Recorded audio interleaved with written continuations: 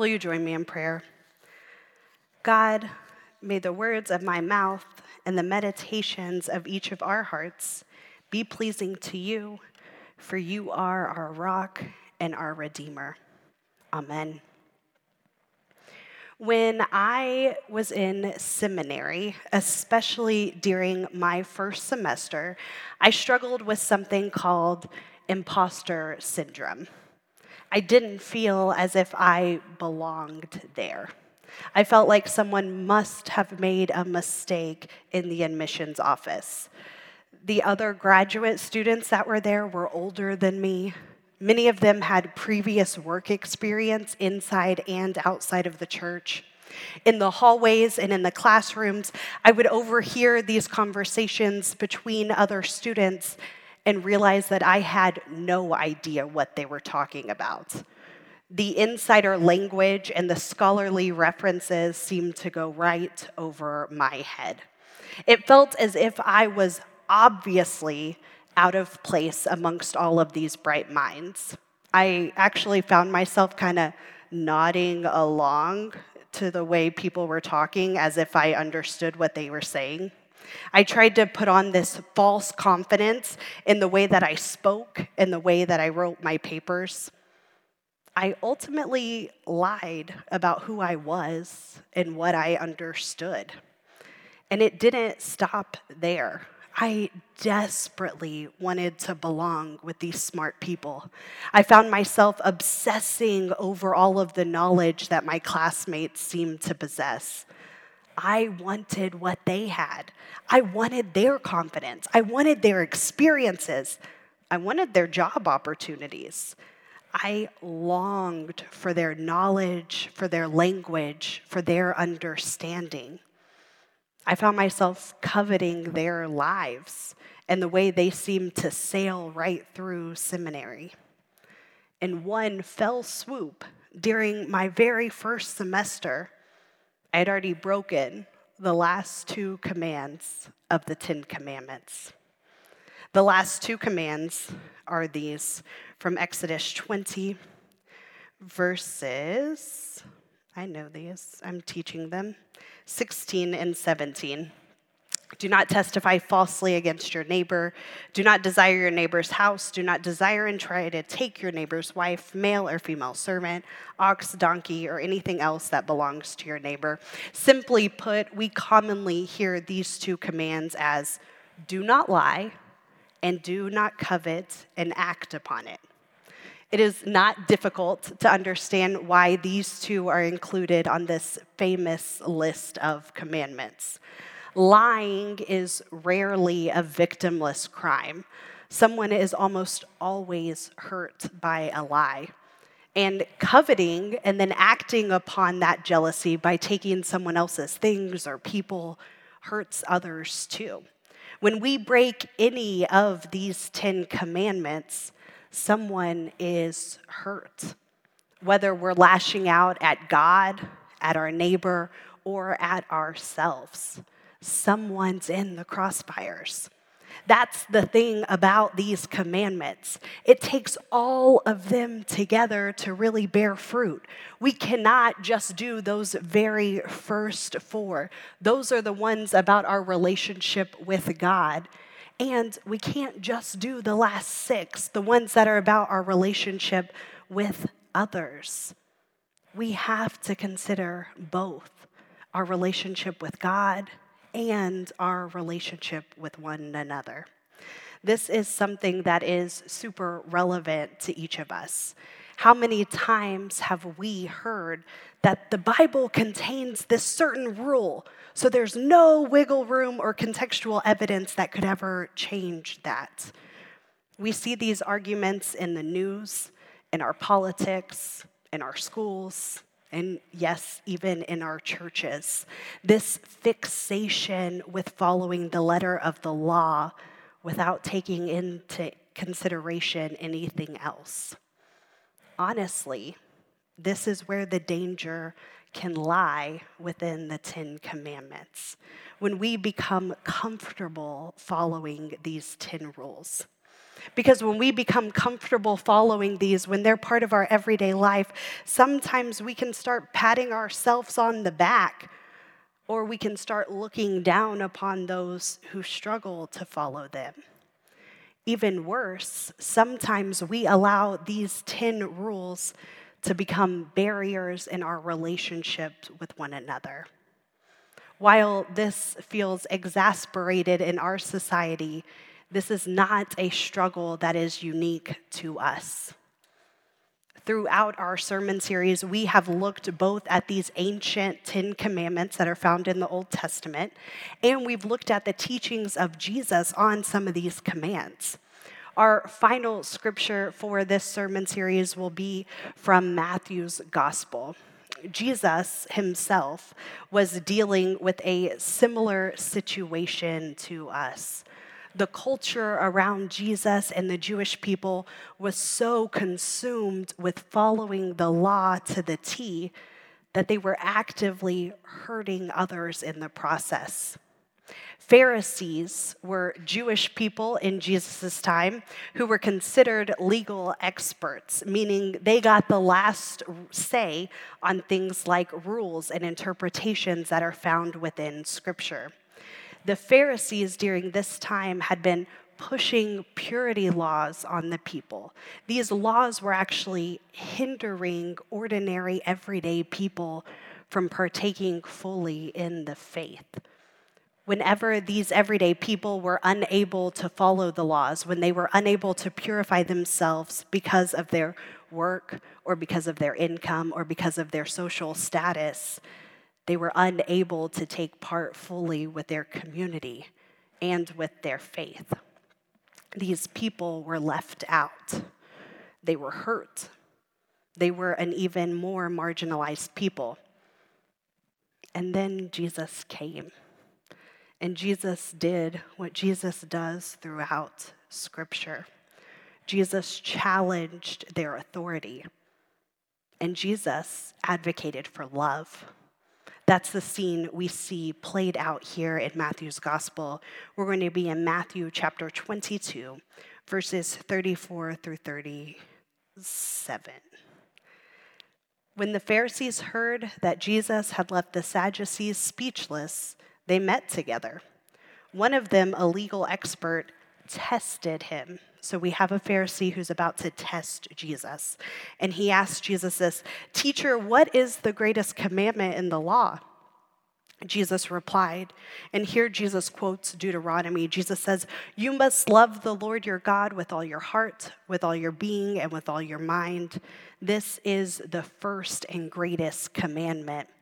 This is a commandment, like I said, found in Deuteronomy. It is often considered the greatest commandment. It is the command that the Pharisees live their life by. It is why they are so passionate about things like purity laws and following these teachings, these ancient teachings of the Old Testament. And as Jesus quotes this greatest commandment, as Jesus says, "Love the Lord your God with all your heart, with all your mind, with all your being," the Pharisees are probably nodding to themselves. They're probably feeling pretty smug. Jesus has seemingly admitted that the Pharisees were right to place such a high emphasis on the law, because in doing so, they are doing just what this command asks, to love God with all their heart, being, and mind. But let's not forget, this is Jesus we're talking about. And Jesus always has a way of turning what we expect on its head. Right after this, Jesus continues. The second commandment is like it. You must love your neighbor as you love yourself. All the law and the prophets depend on these two commands. This is the word of God for the people of God. Let the church say, "Thanks be to God." So Jesus has already quoted that greatest commandment that the Pharisees feel so good about. And now Jesus quotes another commandment. This is often referred to as the golden rule. It's originally found in the book of Leviticus.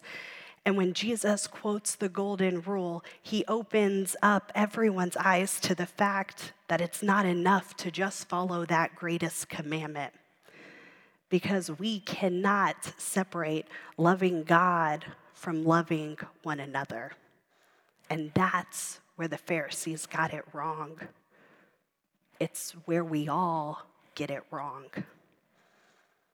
The Ten Commandments can be tricky for us because we can be tempted into choosing God over others, or maybe even choosing others over God. The truth is, we must have both aspects in order to follow Christ. We must follow all 10 commandments together. In short, we must follow the greatest commandment and the golden rule, just like Jesus teaches us. The Pharisees were not willing to budge on the law, even when it meant that innocent, well-intentioned, faithful people were being hurt. How many people are we hurting when we become so consumed with our reading of the rules of the Bible and not the love of God and people that we see demonstrated by Christ?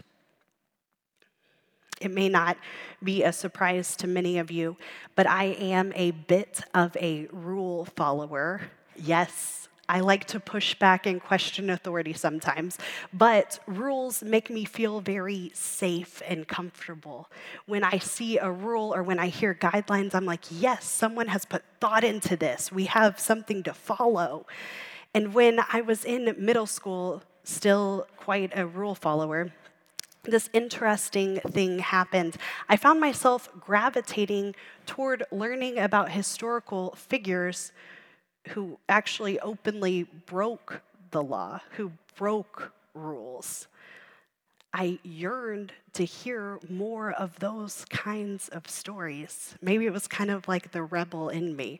Oh, people break rules? Tell me more. I found myself enamored by stories of people like Rosa Parks and Martin Luther King Jr., stories of people who helped Jewish people find refuge during the Holocaust, stories of people like Gandhi and Nelson Mandela, stories of people like Harvey Milk and Elizabeth Cady Stanton. I gravitated toward historical figures who openly broke the law for the greater good. Maybe this was part of my calling. Maybe this was me seeing Jesus a little bit in each of them. One of my favorites of such people was Susan B. Anthony. She was passionate about social justice. She worked to help abolish slavery and to gain equal rights for both women and African Americans. Along with a friend, Susan B. Anthony founded the Women's Loyal National League, and they actually secured 400,000 signatures in support of the abolition of slavery. It was the largest petition at that time. And my favorite part of Anthony's story was when she broke the law in 1872, and she voted in the presidential election, even though it was illegal for women to vote at the time. Anthony was actually arrested. She was found guilty, and she was charged $100. She never paid that fine, which is also one of my favorite parts of the story. The 19th Amendment, the right for the women to vote, was finally passed in 1920. It was actually 14 years after her death. The amendment was nicknamed the Susan B. Anthony Amendment. She dedicated her life to equal rights, and she never got to see it to fruition. There's some definite Moses vibes there. Now, when we talk about these rule breakers or these people who pushed against authority, do not hear me say that the 10 Commandments or the other laws in the Old Testament are unimportant or that they are things we should all go and break. I'm not saying that. There is real fruit in these laws, especially the 10 Commandments. Hello, we just did a whole sermon series about it. But we don't do the 10 Commandments justice. We don't follow the greatest commands when we hurt people in the process. Susan B. Anthony is quoted as saying this: "I distrust people who know so well what God wants them to do, because I notice it always coincides with their own desires." I wonder if that quote is true of the Pharisees. I wonder if that quote is true of us. When we are so consumed with right and wrong, with following and breaking commands, that we are not allowing the greatest commandment and the golden rule to be our compass. These 10 commandments are meant to help us love God and to love one another. The challenge for each of us is to work on threading that needle where we're able to follow both aspects without neglecting God and without neglecting our neighbor. Jesus came to challenge the world, to open up our minds that there may be more to these ancient teachings than we could ever imagine. May we each have the wisdom to be rule followers in moments where God is honored and neighbor is loved. And may we also have the wisdom to recognize moments where God is being dishonored and our neighbor is being overlooked. May we have the courage to act and to act courageously in the name of God and in love of our neighbor. Amen.